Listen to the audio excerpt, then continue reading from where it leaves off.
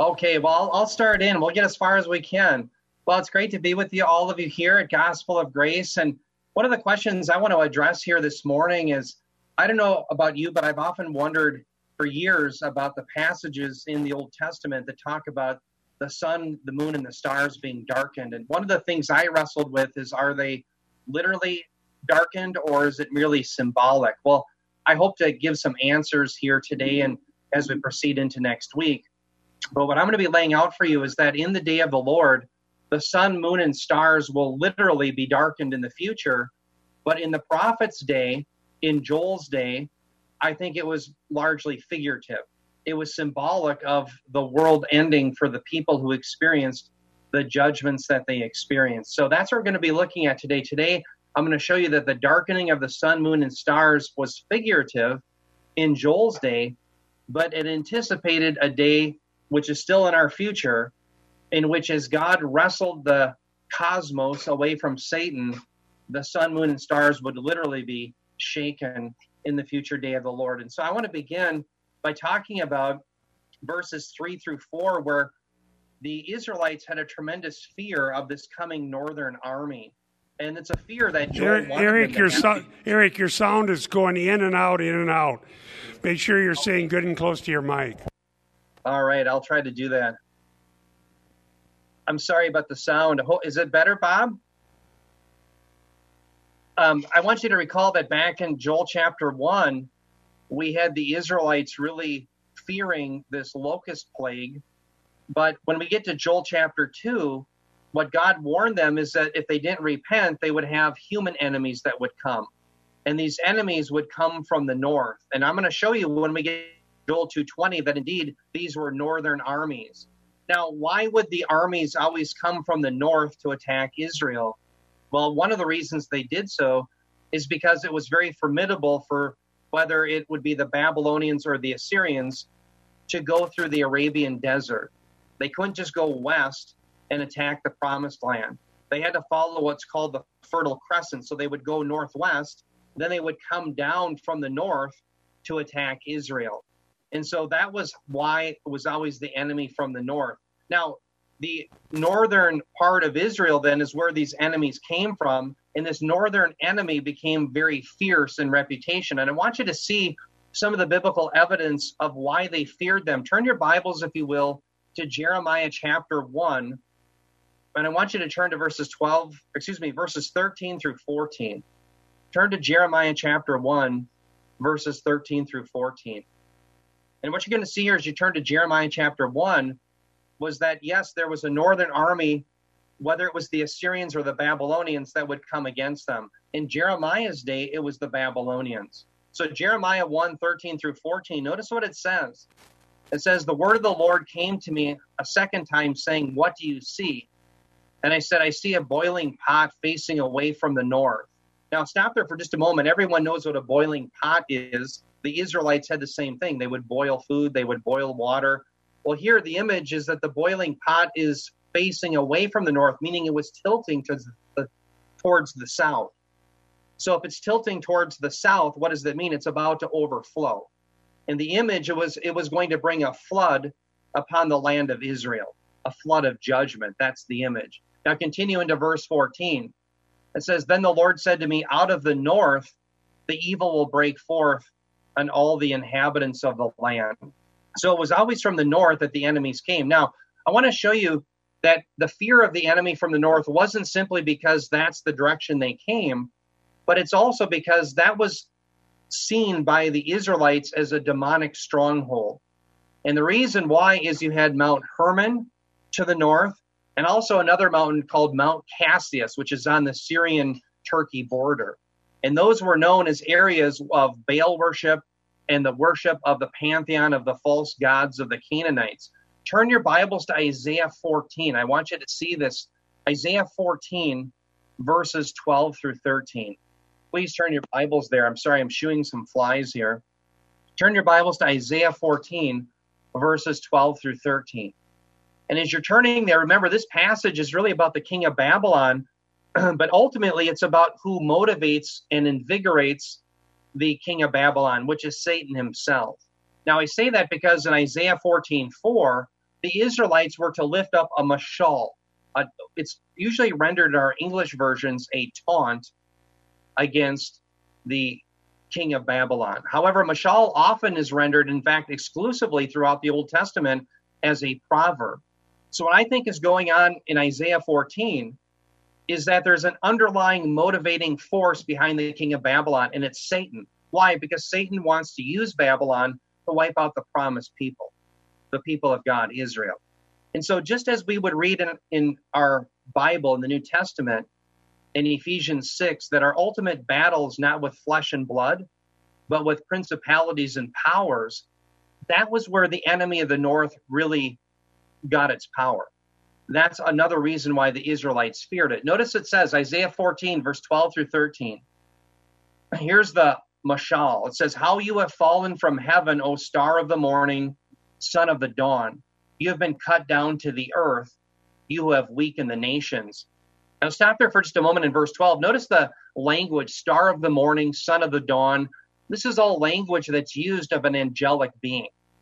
Okay, now we can say it's just hyperbolic language for the king of Babylon, but I think the idea behind the mashal is it's revealing who's motivating the king of Babylon. It's Satan. This creature that's being depicted does exactly what Satan does. So Satan wants to wipe out Israel, and he's motivating Babylon. Notice verse 13. "But you have said in your heart, I will ascend to heaven. I will raise my throne above the stars of God, and I will sit on the mount of assembly in the recesses of the north." Now notice the phrase recesses of the north. That's the famous phrase you've heard me talk about, Zaphon. Not a telephone, but Zaphon, which is the northern mountains. Again, Mount Hermon, Mount Cassius to the north of that, where the pagans believed that Baal resided. They believed that El, the chief of the pantheon of the Canaanite gods, resided there. And so this is a demonic stronghold. And I don't have to tell you, this is exactly where Jesus was first confessed to be Christ. Remember, I've talked about that numerous times. Back in Matthew 16, where does Peter first confess that Jesus is the Christ? At the base of Mount Hermon, the recesses of the north, the demonic stronghold, where the Nephilim came down, where you have Baal worship. All of this is to the north. So not only are these enemies literally coming from the north, but it's seen by the Israelites as the realm of the demonic.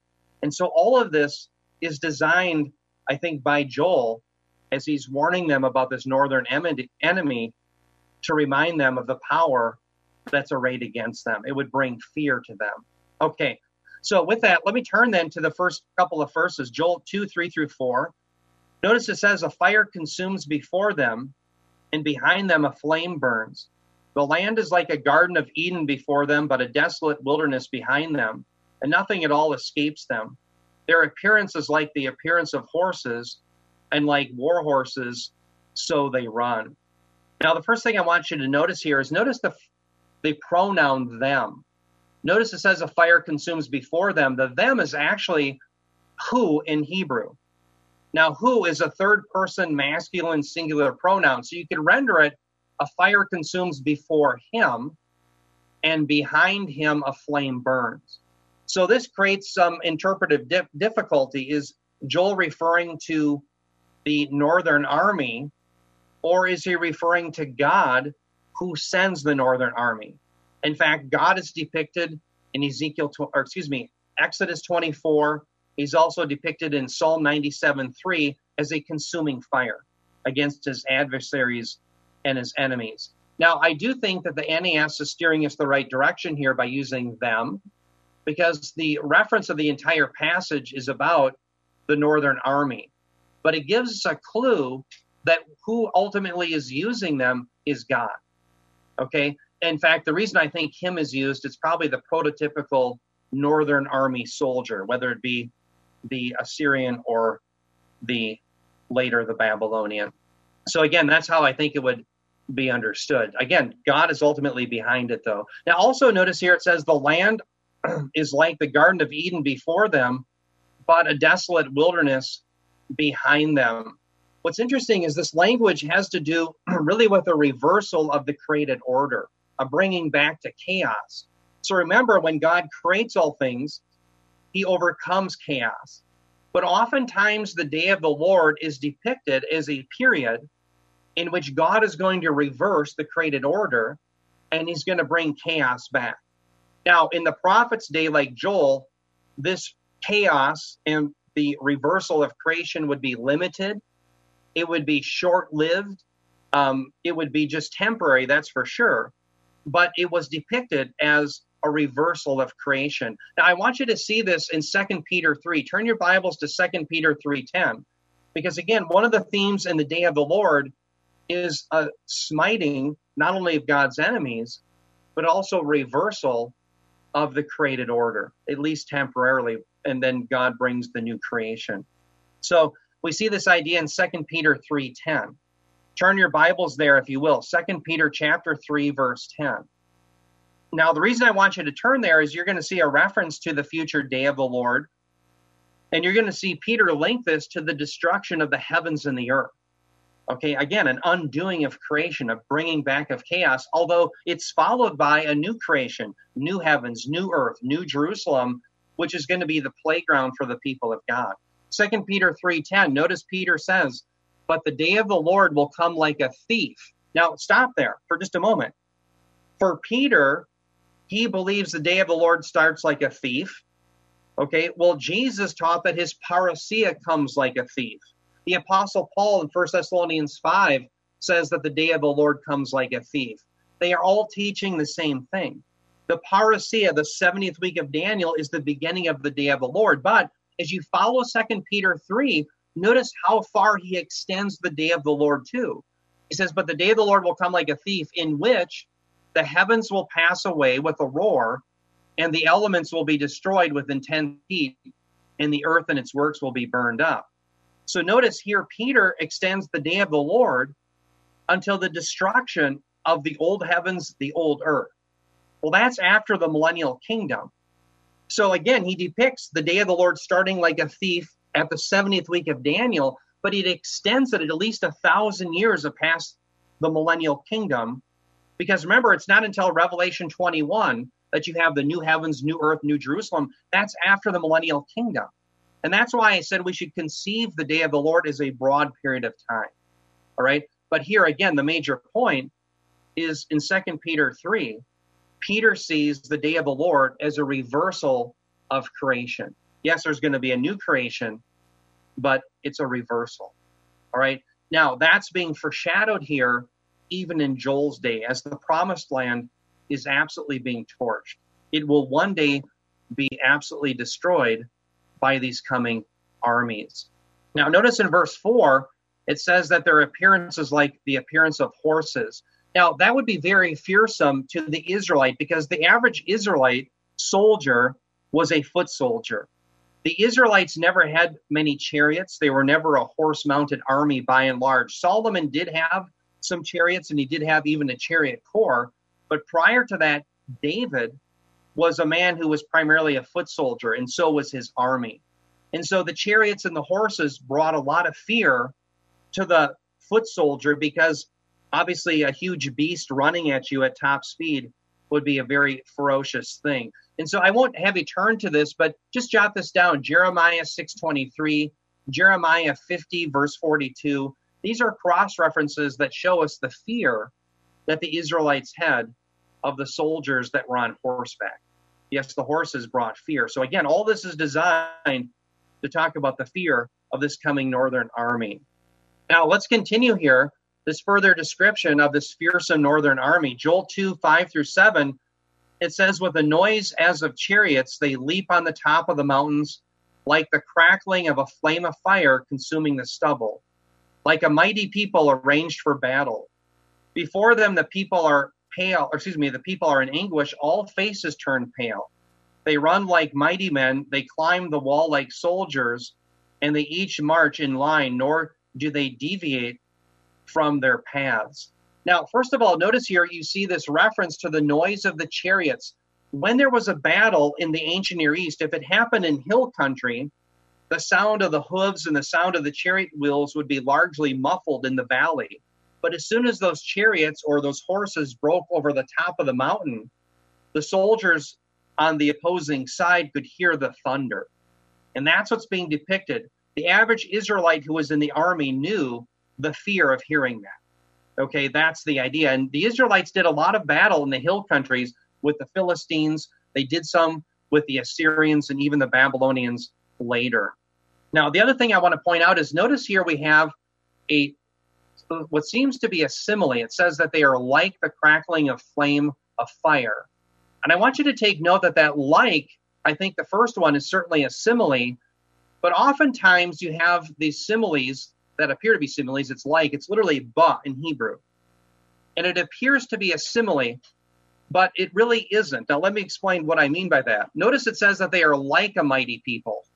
Many times Joel uses like to refer to the ideal, not just a simile. And the reason I say that, it's not that they were just like a mighty people, they are a mighty people. So if you think, well, they're not really a mighty people, and so perhaps this is still a reference maybe back to the locusts, because locusts really aren't people, they're like people in the way that they invade, that is. But no, I think he's talking about a real army, and the idea here is that the like means that they are the ideal. They are the ideal mighty people. They aren't just like mighty men, they are the ideal mighty men. They aren't just like soldiers. The Assyrians and the Babylonians were the ideal soldiers. Now, let me show you, I'm not just making this up, this idea that Joel uses the term like that way. Turn your Bibles, if you will, to Joel 1:15. Turn your Bibles back one chapter, Joel 1:15.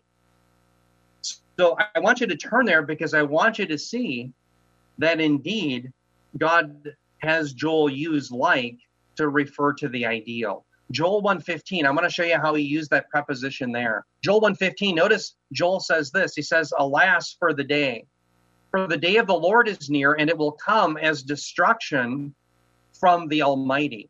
Notice where it says as destruction, that's the as is the same preposition like.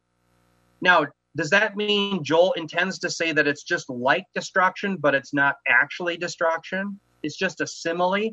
No, it's the ideal destruction. It's not just like destruction. It is the ideal destruction that comes from the hand of God. In the same way, he's using ba, the preposition like, to refer to the ideal. This northern army is the ideal mighty people, the ideal mighty men, and the ideal soldiers. They are to be feared. They are not to be messed with. When they come upon you, you will not win. That's the message that Joel is bringing to the people of Judah. Now, notice here in red, the result of it is given. It says, before them, the people are in anguish, all faces turn pale. This is very similar language that you have with the labor pains that Jesus uses in Matthew 24:8. The same labor pains that you see in Isaiah 13:8. The same labor pains that Paul refers to in 1 Thessalonians 5:3. Very similar language. When God's wrath comes upon people, it brings fear. It brings pain and anguish. Okay, that's the idea. Now, again, this is just the human armies. This is merely foreshadowing the greater wrath that will come in the future day of the Lord. The future day of the Lord is depicted as birth pains. It'll go for 7 years, and then what is birthed, of course, will be the Messianic age. Now, I'm just going to check my time because I want to leave some time for questions and answers. We won't be able to get through all the message here today. But let's keep moving on. Notice here he continues about the fear of the northern army. Joel 2:8-9, he says, they do not crowd each other. They march every one in his path. When they burst through the defenses, they do not break ranks. They rush on the city. They run on the wall. They climb into the houses. They enter through the windows like a thief. Now, Joel's whole point, again, is to show that when these northern armies come, the people of Judah are not going to fare well. They're not going to be able to fend them off. They should be in fear of this. And so, of course, this is being used by Joel to drive the people of Judah to repentance. This isn't a judgment that they're going to escape. And in fact, in history, when you look at the track record of the Israelite army against the Assyrians and the Babylonians, they fared very poorly. The Assyrians and Babylonians had far better armies. Okay, now, we know that the Assyrians, they lost 185,000 men. Remember under Sennacherib when they surrounded Jerusalem? But that wasn't because of the prowess of the Israelite army. It was because God supernaturally intervened and he smote the enemy, as it were.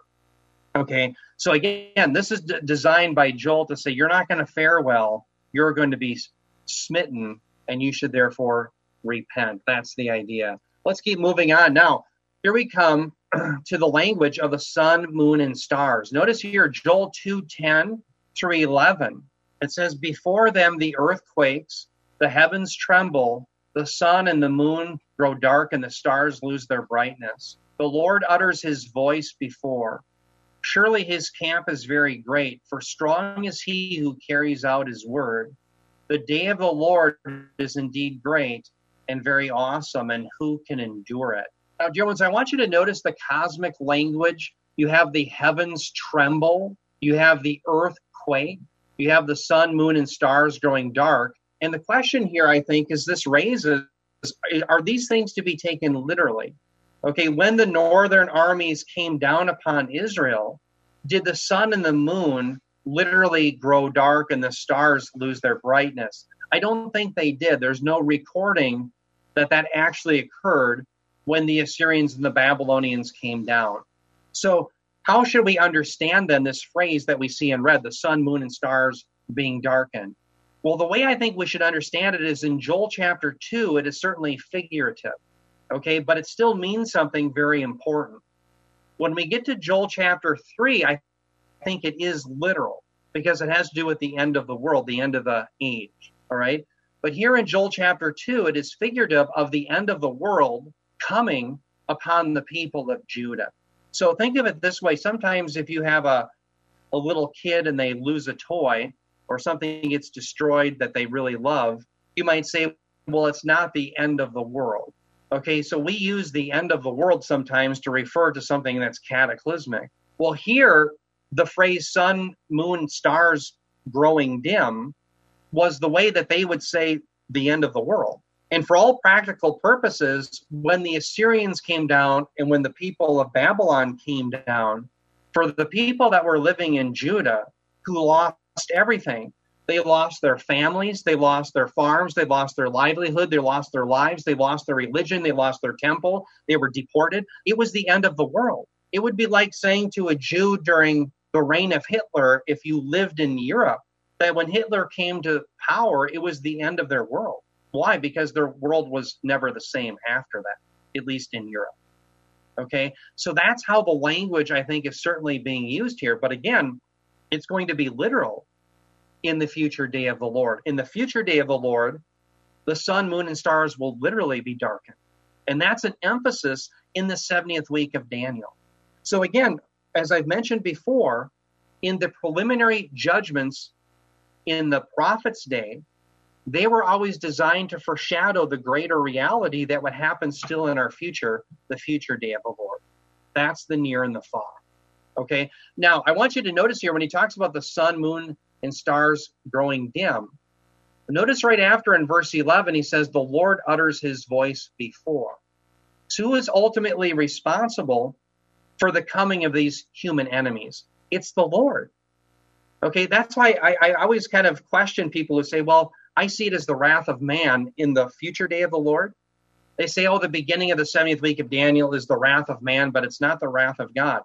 God is depicted throughout the scriptures as using the nations as instruments of his wrath. In fact, in Isaiah 10:5, he explicitly says he uses Assyria as the rod of his indignation or the rod of his wrath. God is the one who is behind the judgments of the Assyrians and the Babylonians. God uses the nations as his pawns, as his tools against his own people in the day of the Lord. That's what he's doing here, and that's what Joel is describing. Now, notice here it says that the day of the Lord, we can't miss. This is the day of the Lord judgment is indeed great and very awesome. Notice the question, who can endure it? Well, the answer to that is going to come when we get to verse 12 all the way through verse 17.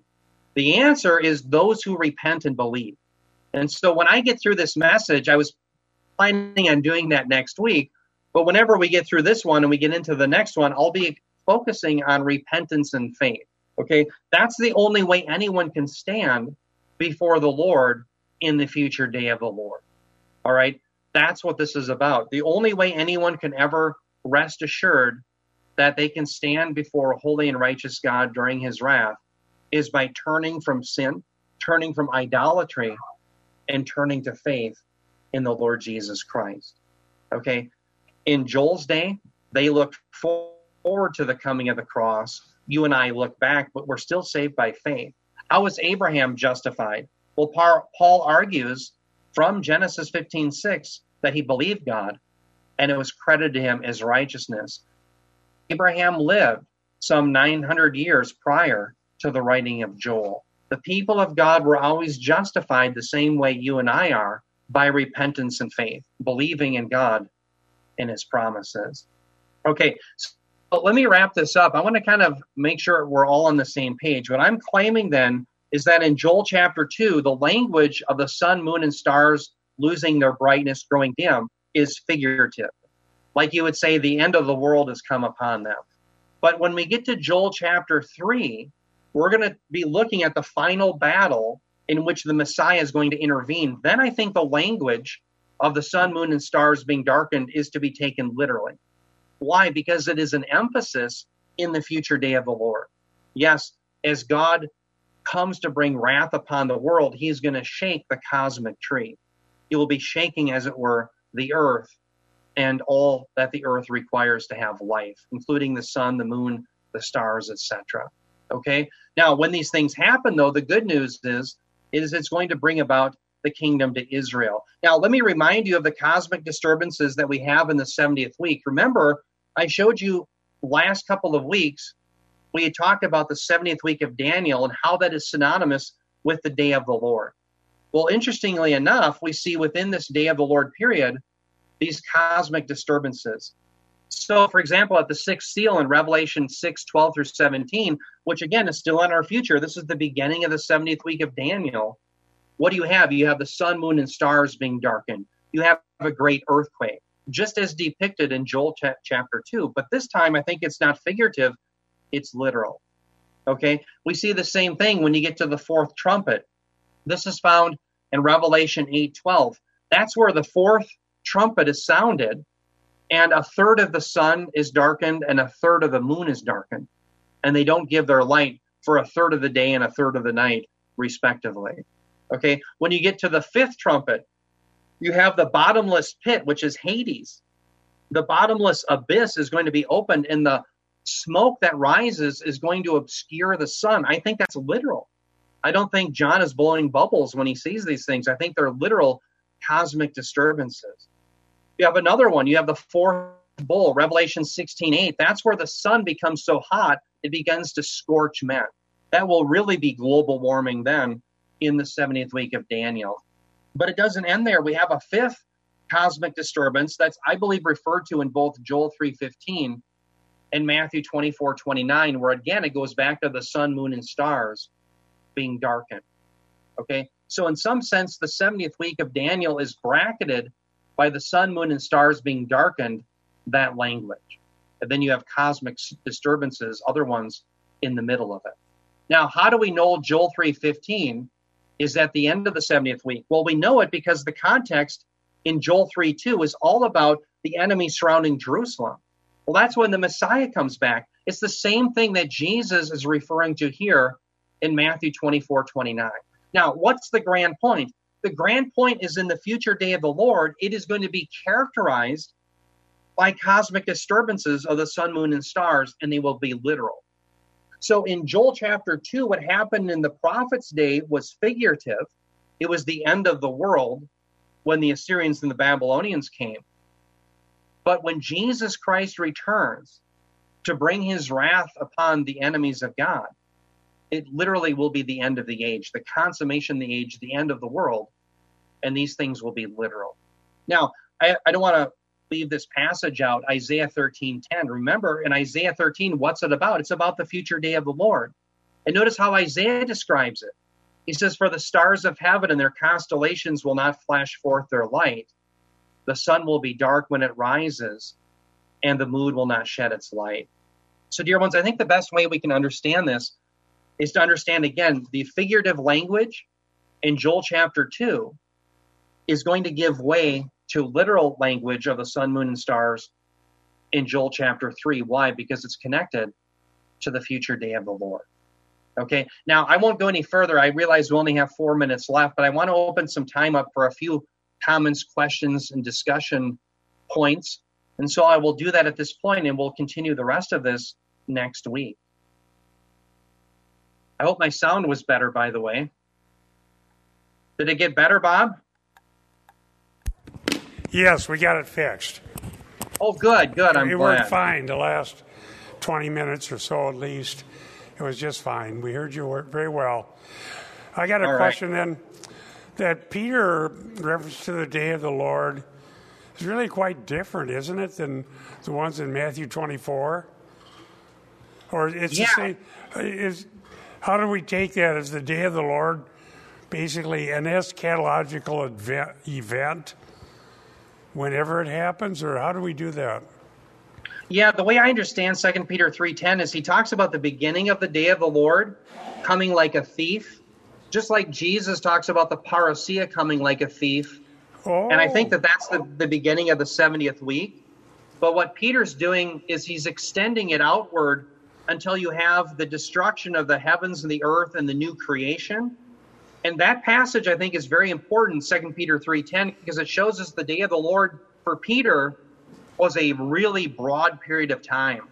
It begins at the 70th week, just as Jesus describes it, but it extends all the way through Revelation chapter 20. So think of the book of Revelation, chapter 6 begins the 70th week. Peter begins the day of the Lord there because it comes like a thief. There's no warning. Okay. But he extends it all the way through Revelation chapter 20, where you're going to have a new heavens, new earth, new Jerusalem beginning in chapter 21. So he sees the day of the Lord certainly not as a 24-hour period, but as a very broad period of time. Okay, well, let me tell you something that I think makes some sense then to me. Yeah. So we have the church age going on. Yep. And then the day of the Lord will come suddenly, unexpectedly. Yeah. So then they have the millennium. Okay, or we'll be part of that. Yep. I think there's a little irony there in the sense that we can understand the day of the Lord because it's so evil now.